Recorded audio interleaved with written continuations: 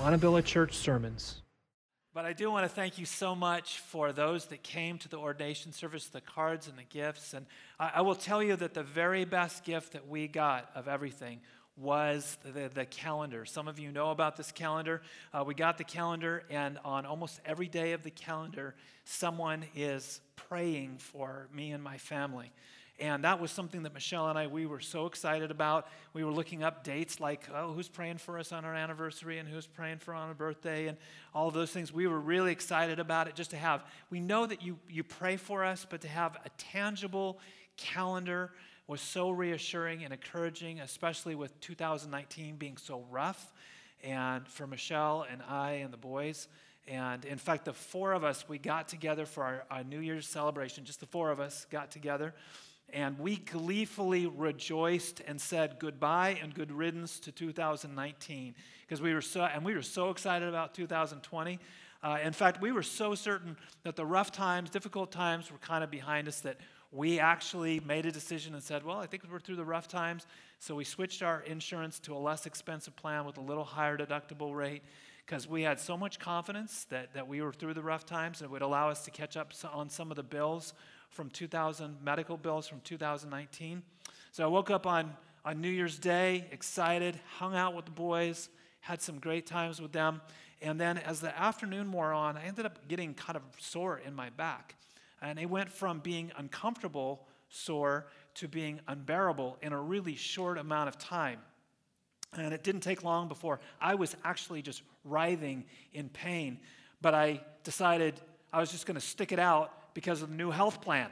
I was underneath the new health plan, and I could just handle whatever it was that was coming and whatever was going on. Finally, I could not handle it, and I had Caleb take me to the emergency room. And whatever unimaginable pain I was experiencing on our way there, we're just at the stoplight, we're not far, I could see the hospital. All of a sudden, all of that pain went into a cramp. Oh mine, the pain that I felt. It hurt so much. It was so crazy. And I thought I went from feeling like I was going to die to begging God to allow me to die because I just could not handle it.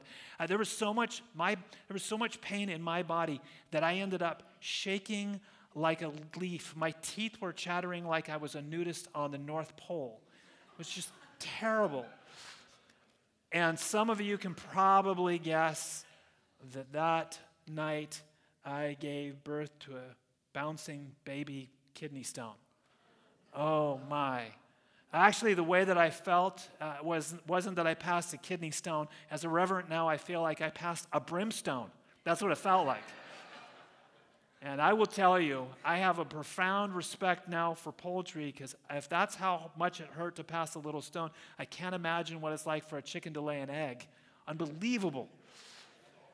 And despite all the exciting promises of the new year and confidence in your prayers and the reassurance that last year's trouble were behind us, it was a clear reminder that we can't tell what's going to happen in the future. We have no idea what surprises just lay around the corner.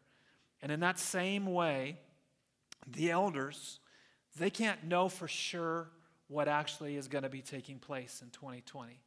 But in November, they got together, they gathered together. It wasn't just the elders, they actually invited some other guys as well so that they would have an accurate picture, make sure that if there's any blind spots or any areas, hidden agendas, anything like that, that they would be able to help us out with that, for us to see things accurately, to figure out where's God been taking us, where are we at now, and what does God want us to continue to go. So in November, we got together, we prayed, we sought God's mind, and I don't have time to share all of the insights. In fact, we're going to base most of this year's sermons on the insights that we received that weekend, but I wanted to give you just a quick overview. We recognize that God shaped this church with its own unique distinctives. We are a multi-generational, multicultural, many different mindsets, many different skill sets, but we are all one family. In fact, the church family was at the top of the list of distinctives that we started to go through. And the shape of this family continues and needs to continue being that we are full of grace, that we are mission-minded, that we are neighborhood-loving, that we are grounded in the Word, that we are prayer-centered, that we are relationship-honoring and Spirit-led followers of Jesus Christ. And two passages really emerge through our praying. And I just want to read two of the passages. Actually, we went through Romans 8, and then we went through Hebrews 12. And I just want to read two sections of Romans 8 and then one section in Hebrews. And I'm going to put it up on the board so that you can read with me. For those who are led by the Spirit are children of God. The Spirit you receive doesn't make you slaves so that you live in fear again. Rather, the Spirit you received brought about your adoption to sonship. And by him we cry, Abba, Father. The Spirit himself testifies with our spirit that we are God's children. Now, if we are children, then we are heirs, heirs of God and heirs, co-heirs with Christ. And if indeed we share in his sufferings in order that we might also share in his glory. And then down to 37. No, in all these things we are more than conquerors through him who loved us. For I am convinced that neither death nor life, nor angels nor demons, neither the past nor the present nor the future, nor any powers, neither height nor depth, nor anything else in all of creation will be able to separate us from the love of God that is in Christ Jesus our Lord. And then Hebrews 12. See to it that you do not refuse him who speaks. For if they did not escape when they refused him who warned them on earth, how much less will we if we turn away from the one who warns us from heaven? At that time his voice shook the earth, but now he has promised, once more I will shake not only the earth, but also the heavens. The word once more indicates the removing of what can be shaken, that is, created things, so that what cannot be shaken may remain. Therefore, since we are receiving a kingdom that cannot be shaken, let us be thankful and so worship God acceptable with reverence and awe, for our God is a consuming fire. I'm going to save making comments about those passages, other than to simply say, in all of those passages we see this: an unshakable confidence in the midst of trouble. An unshakable confidence no matter what is taking place. And when we look at 2020, it seems fairly obvious that we are going to be in for troubled times. In fact, since the retreat, it has just become clearer and clearer. And we see this massive divide, this massive division that seems to continue to go on. Think about it. Generational divides with OK Boomer and OK Zoomer. Political divides with pro-Trumpers and the never-Trumpers. Financial divides with the top 1% and the rest of us. The gender divides with the Me Too movement. The cultural divides with the comments of go back to your own country and fix your problems back in your country, which I am truly sure that the Native Americans sincerely wish that we would comply with that conviction. And even the divides among the evangelical church. In fact, since the days of the retreat, Christianity Today wrote an article that really exposed an incredible rift among evangelicals, and some harsh words have been exchanged. And even now, with what just took place just recently, divide between nations with this drone strike that's taken place. And if we end up building our church on any other identity than Christ, then we will not last long, because the shaking has already begun. Paul addressed all of these differences in the Galatian church. This is how Paul took care of it. This is what he said: we are no longer Jews or Greeks or slave or free or merely men or women, but we are all the same. We are Christians. We are one in Christ Jesus. It is almost impossible for us to understand how great a divide it was. The Jews never imagined in their wildest dreams that they would ever be sitting in a worship service with Gentiles. It was the furthest thing from their mind. These divisions were massive, and Paul continues to insist on bringing the church back to a larger and unshakable identity. That no matter what differences, no matter what our past is, no matter how we think about the world differently, this identity unifies us all. So that's our plan for 2020. is to secure us to the very things that won't be shaken no matter what events or differences take place, and to offer the world a secure family of believers in an unstable and deeply divided world. A place of truth, a place of love, a place that gives an alternative to the lies and the hatred. And so next week, we're beginning with the basics. Vince Lombardi was one of the greatest football coaches ever, and he coached the Green Bay Packers, and they were a dominant force, and he didn't ever take anything for granted. He knew to build a solid team, you had to not take anything for granted. So famously, story is told that he would come in on the first day of training to these professional football players, and he would grab a football, and he would say, "Gentlemen, this is a football. Go back to the basics, to the very beginning." And for us to settle back down to the basics. So we talked to after this retreat, we talked to the ministry team leaders, we talked about it, realized that one of those basics is love. So for the month of February, we are going to be having Love Month. I did. Closer? Was that closer? I'm in the close? Love Month. It's that. So we also realized if we're going to talk about Love Month, then we also have to talk about its companion. And so for the month of January, you're going to be talking about truth. So the truth and love are kind of the companions together. And so I simply want to give a brief overview of the relationship between truth and love and how they depend on each other, how they really are necessary. So if you would, turn with me to 1 Timothy chapter 1. We're going to be starting in verse 3.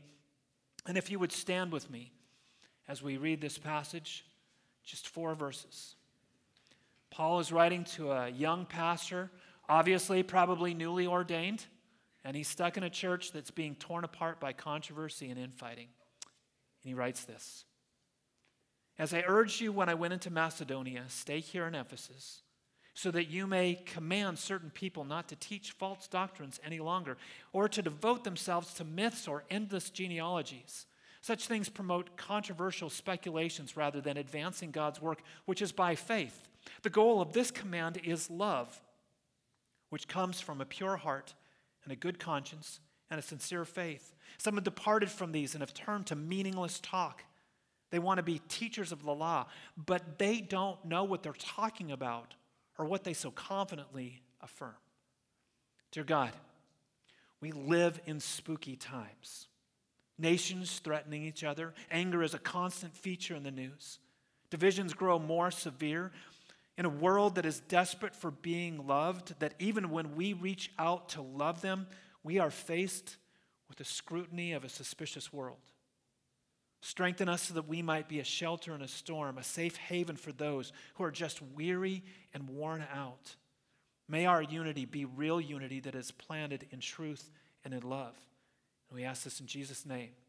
Amen. Well, the movie is, I guess, a superhero movie of sorts, but it doesn't have capes and spandex, but it is filled with people with extraordinary powers. Some of them are just incredible, but the one that really grabbed hold of me, the one that spooked me and brought me to really be kind of disturbed by this power, and it was the power of someone who had the ability to tap into someone's brain and to alter their reality, to trick them into opening fire on one of their own allies, jumping off a building because they really were convinced that they could fly. It was disturbing to realize how fragile that is, how our grasp on reality is.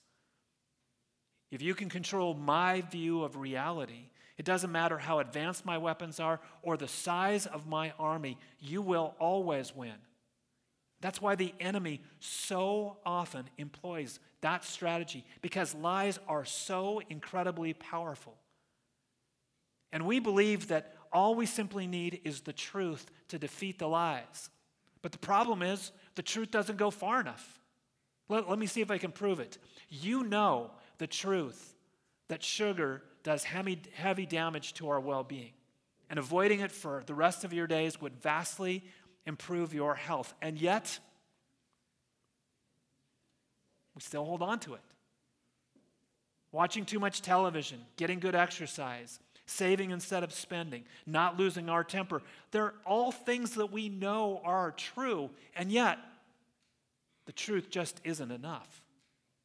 James goes so far as to say that the demons know the truth. They have fantastic theology, and yet they remain unchanged. Satan is unafraid to use the truth. He wasn't lying when he told Adam and Eve, hey, if you eat this forbidden fruit, then your eyes will be open and you'll know the difference between good and bad. In fact, Satan went out of his way to not just use truth, but use Scripture against Jesus. Understand that the truth is better than the lie, but the truth doesn't go far enough.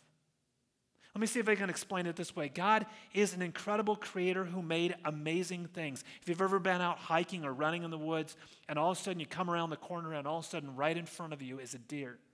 And there's just that moment where it's not moving and it's looking at you, and you're able to just be so close to nature. It is breathtaking.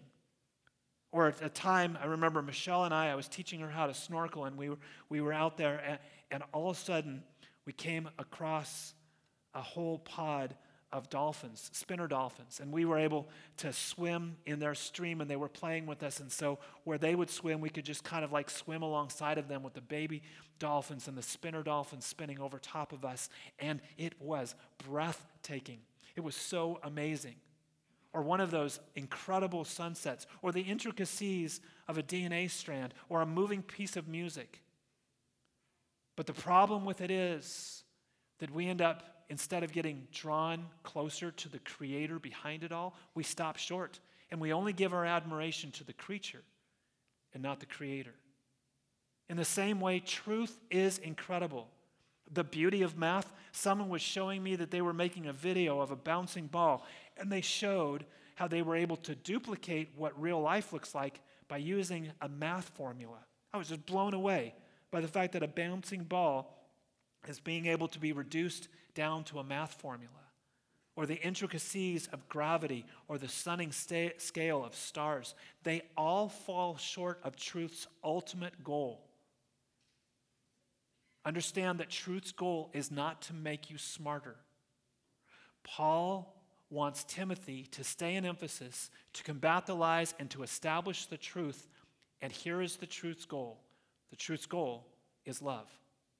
Truth is a servant of love. The real purpose of all truth is to display more of who God is and to stir in us a greater love for Him. Truth's goal is not finished until it encourages a longing and a delight in us for the God who is behind that truth, which ultimately moves us to express that delight in worship and in action. Truth, when it's allowed to fulfill its purpose, causes love to grow and to flourish into transformation. That's why Paul writes in 1 Corinthians 13 that love rejoices in the truth, because it knows that truth will end up causing more love, more truth, more love. And it doesn't just stop there. Love actually opens the door for love to grow and to flourish. Jesus, when he meets Zacchaeus, he loves him, cares for him, shows that he accepts Zacchaeus by saying, I need to go to your house and to eat with you, which was a clear sign to everybody that he was endorsing this man, that he was lovingly embracing this man who rightfully had assumed that he would be rejected by Jesus. And Jesus never preaches a sermon, never makes a critical comment. Jesus only accepts Zacchaeus, and Zacchaeus repents. The woman caught in adultery, only after she receives his forgiveness and acceptance does he make a comment about her sin. The prodigal son, who's welcomed and embraced and accepted before he can utter a word of repentance.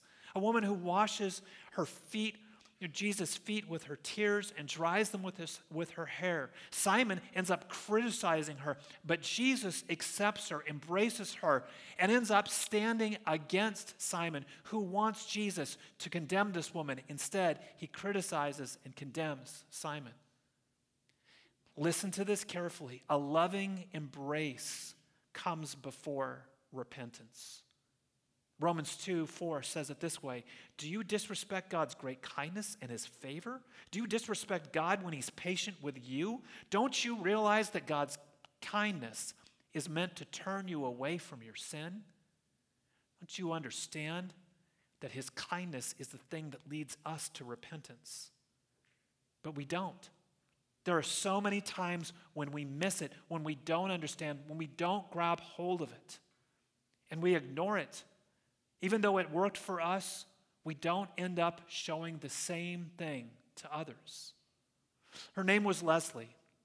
She said growing up, she knew something wasn't right. She just didn't feel like she fit in her skin.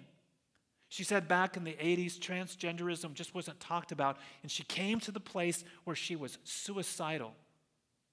But suddenly, in the midst of all of it, God gave her the reassurance that she was going to be okay. And so she went to her pastor with this confidence that God had given her. And then she said to him, look, this is something that I'm battling with, and I don't know what to do with it. And she said she was escorted out of the church and asked to never come back again. Does that sound like the love that rejoices in the truth? Or do we end up attaching conditions to our love? Do we attach strings and terms that have to be met? Isn't that the point that Paul is making? Aren't we disrespecting the patience and the kindness that he has given us? Understand, recently in a poll, 83% of all homosexuals at one point in time attended a church. And you say, oh, well, they're not attending the church anymore because the doctrinal differences. They followed up in the survey and found out only 3% of those 83 had leftover doctrine. We can't miss the opportunity that God has given us to pass on this divine, breathtaking love that he has received. But instead, so often we make love into a weapon. We make our love dependent on you agreeing with the truth that we are convinced of. But is that the way that Jesus loved? Let me ask this question. Did Jesus love people he didn't agree with? Then why are we shocked when we violate the nature of the love that we've been given and we never see Christ's love transform people to the truth? The way to avoid divisions is not to only allow people in the church who vote like you and dress like you and think like you. How in the world does that show that the supernatural has occurred among us? Doesn't it make you actually ponder whether or not the love that we have received was really from God, or was it some fake that we've convinced ourselves of? Jesus says in Matthew 5, he says, if you love those who love you, what reward will you get? Are not even the tax collectors doing that? And if you greet only your own people, then what are you doing more than others? Don't even the pagans do that? You, therefore, must be perfect as your heavenly Father is perfect. The kind of love that we have received is the kind of love we need to be loving others with. And I must say, you have over and over and over again. When I'm standing up here, I can oftentimes see people that walk in, and I know their story, and I know that you guys know their story, and you know it's not a pretty story, and there are times where I get a little nervous, like I wonder what's going to happen. After all, we're a Baptist church. I'm not positive how that's going to go down, how it's going to happen, how people are going to react, what are they going to do? And over again. In fact, I remember at one point in time, a man came forward, and I had a relationship with him, and it was pretty clear that he had made some very, very different choices. And so he came, and he met with me, gave him a big hug, and he said, I was terrified to talk to you. I said, why? And he said, I thought with all the new changes and stuff that I've made that you would just reject me, that you wouldn't love me. And I was like, no, I love you no matter what choices you've made and no matter how things are going. I love you no matter what. And we talked, and I said, but I would really like to know, like, what brought you to this place? What brought you to this decision? And so he said, okay, we'll get together and we'll talk and we'll figure that out. And this is what I watched, because I was busy doing other stuff, and I was watching him. And person after person after person in this church would go over and talk to him, give him a big hug, and it was very clear that the talk that I had wanted to have, y'all were having with him. You were having this amazing conversation, and by the time I got to him, he was like, I'm good, I'm fine, I got everything figured out. Because you had been so loving, so kind, so caring, you had embraced and you had shown both the truth and the love. When our love encourages others to feel safe, it leads people so that they can be vulnerable. And when they're vulnerable, they can be honest. And then the truth leads back to love. But what's taking place in this passage, these people in this church were doing the opposite. They were putting themselves first. They wanted to become the grand poobah. They wanted to be the teachers of the law, the expert in religious issues. And they got everybody distracted from what God was wanting them to do and instead focused on, among other things, genealogies. That means that these people had combed through the scriptures and they had mapped out all the family trees in the Bible so that they could figure out for themselves who in the church could trace their heritage back to which royal biblical line. Oh, it made them look smart and like masters of the word, but Paul says in verse 7 that they who want to be teachers of the law, but they don't know what they're talking about or what they're so confidently affirming. And what they have done is they had caused empty speculations that opened to the door for those who had the right pedigree to be arrogant and those like the Gentiles who had no Jewish pedigree to be filled with shame. And it emphasized and showed and focused on the differences. It didn't promote vulnerability or grace. Instead, the only thing that it promoted was those people's ego. And that's why Paul draws such a contrast, saying, this is my and Timothy's goal in telling you the truth. Our goal in telling the truth is love. Love that springs out of a pure heart and a clear conscience and a sincere and genuine faith. A faith that God could really do what he said he would do. Oftentimes we have a tendency to go, well, I'm a little bit more of a truth person, a little bit more of a love person. But actually, Scripture seems to reframe it in a different way. That true truth, real truth, when it's given room to fulfill its goal, opens the door to sincere faith. Recently, I read online this testimony. I was riding on a subway in New York. People were sitting there quietly, some reading newspapers, some lost in thought, some resting their eyes. It was a calm and peaceful scene. Then suddenly a man and his children entered the subway car. The children were so loud and rambunctious that instantly the whole climate changed. The man sat down next to me, closed his eyes, apparently oblivious to the situation. The children were yelling back and forth, throwing things, even grabbing other people's papers. It was very disturbing. And yet this man sitting next to me did absolutely nothing. It was difficult for me not to feel irritated. I couldn't believe that he would be so insensitive as to let his children run wild like that and do nothing about it, taking no responsibility at all. It was easy to see that everyone else on the subway felt irritated too. So finally, with what I felt was an unusual amount of patience and restraint, I turned to him and said, "Sir, your children are really disturbing a lot of people, and I'm wondering if you could control them a little more." The man lifted his gaze as though he had come to consciousness of a situation for the first time, and he said softly, "Oh, yeah, I guess you're right. I guess I should do something about it. We just came from the hospital where their mother died about an hour ago. And I don't know what to think, and I guess they don't know how to handle it either." The man writes, "Suddenly, I saw things differently. I saw differently. I thought differently. I felt differently. I behaved differently. My irritation vanished. I didn't have to worry about controlling my attitude or my behavior. My heart was so filled with that man's pain. Feelings of sympathy and compassion and love flowed freely. Your wife just died? Oh, I'm so sorry. Can you tell me about it? What can I do to help?" And everything changed in an instant. The truth enabled love to be embraced. Instead of judgment, it was replaced with compassion. All because this man took the time to hear the truth and to join this man on his hurting journey. And number 2, true love opens the door for truth and is unwavering in the truth, no matter what the truth is or what decisions have been made once the truth has been exposed. Some African American women were sitting down together to celebrate one of their birthdays. A man sitting at the table next to them got up and kind of got swept up in the joy that radiated from these women.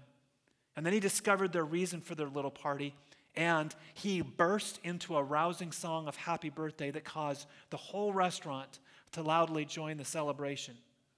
After the meal, as the women were leaving the restaurant, they saw their birthday singer man sitting on the steps outside the restaurant. And they went over to him and they thanked him again and they complimented him on his amazing voice. And they said, "You have to come to our church. We will get you in the choir." Normally, he said, I would have dismissed it, but love encourages truth. And so he said, "Well, I would love to, but I can't. You see, ladies, I'm gay."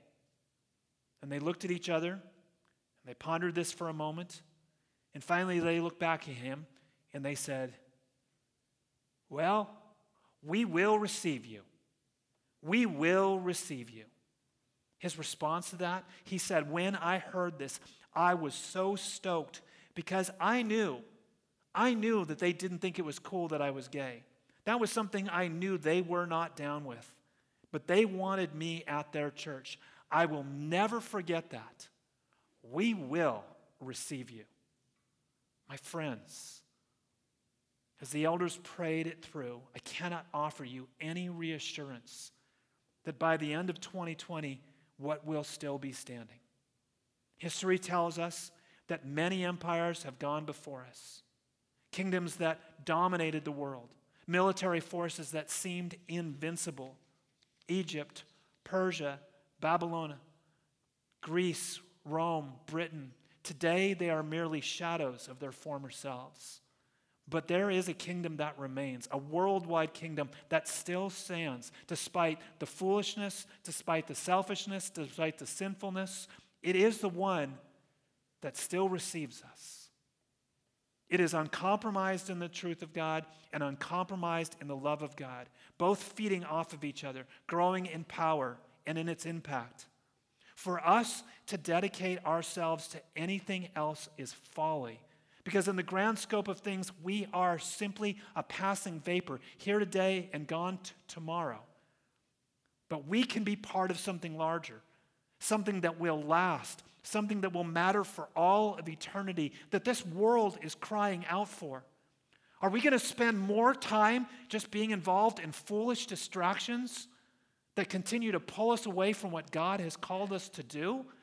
In these uncertain times, where lies and hatred is so dominant, the world is searching, starving for the very things that we are abundantly blessed with. This is the year of all the years that they need us.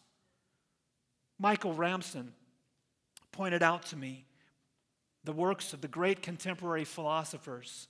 Maybe you've heard of them, the Black Eyed Peas. And one of their key works is called "Where is the Love?" I want to share just a portion of it with you. What's wrong with the world, mama? People living like they ain't got no mamas. I think the whole world's addicted to the drama, only attracted to the things that'll bring a trauma. But if you only have love for your own race, then you will only leave space to discriminate. And to discriminate only generates hate. And when you hate, then you're bound to get irate. Madness is what you demonstrate. And that's exactly how love works. That's exactly how anger works and operates. People killing, people dying, children hurt, and you hear them crying. Can you practice what you preach? And would you turn the other cheek? Father, Father, Father, help us. Send us some guidance from above, because people got me questioning, where is the love? I feel the weight of the world on my shoulder. As I get older, people get colder. Most of us only care about money making. Selfishness got us following the wrong direction. The wrong information always shown by the media. Negative images is the main criteria, infecting the young minds faster than bacteria. Kids want to act like what they see in the cinema. Whatever happened to the values of humanity, whatever happened to the fairness and equality, instead of spreading love, we're spreading animosity, lack of understanding, leading us away from unity. And here's the most vital part. These words expose their pleading. The truth is kept secret and swept under the rug. If you have never known truth, then you have never known love. And if you've never known love, then you've never known God. Whoa, where is the love? I just don't know. Let's pray. Dear God, we hear that question. We hear that question behind every headline, behind every comment that's made. Father, we long to be the church that answers that question. We want to be the answer to that question. Where is the love and where is the truth? Father, may we be that place. Protect us from the times that we do foolish things as we attempt to clumsily follow after you, but we have the right heart. Take the times that despite our good intentions, we say or do the wrong things and offend someone, and redeem them. Turn them something into beautiful out of the ashes that are left behind. But God, may you protect us from the times that we refuse to love all the way to the truth and take truth, but stop short of allowing it to accomplish its goal of drawing us into a deeper love for you and for those around us. Father, may we be the church that makes the difference. May this year be one we look back on and realize what things have changed. Dear God, we ask right now that you would allow us to go into the community and for us to love the way that we've been loved, for us to be uncompromising in the truth, but for it to be the kind of truth that opens up more love. Allow us, Father, to be the kingdom that is unshakable. And Father, may we, as the scriptures say, be so blessed by that unshakable kingdom that we cannot help but worship you with reverence and awe, because God, you are the consuming fire. Montebello Church Sermons.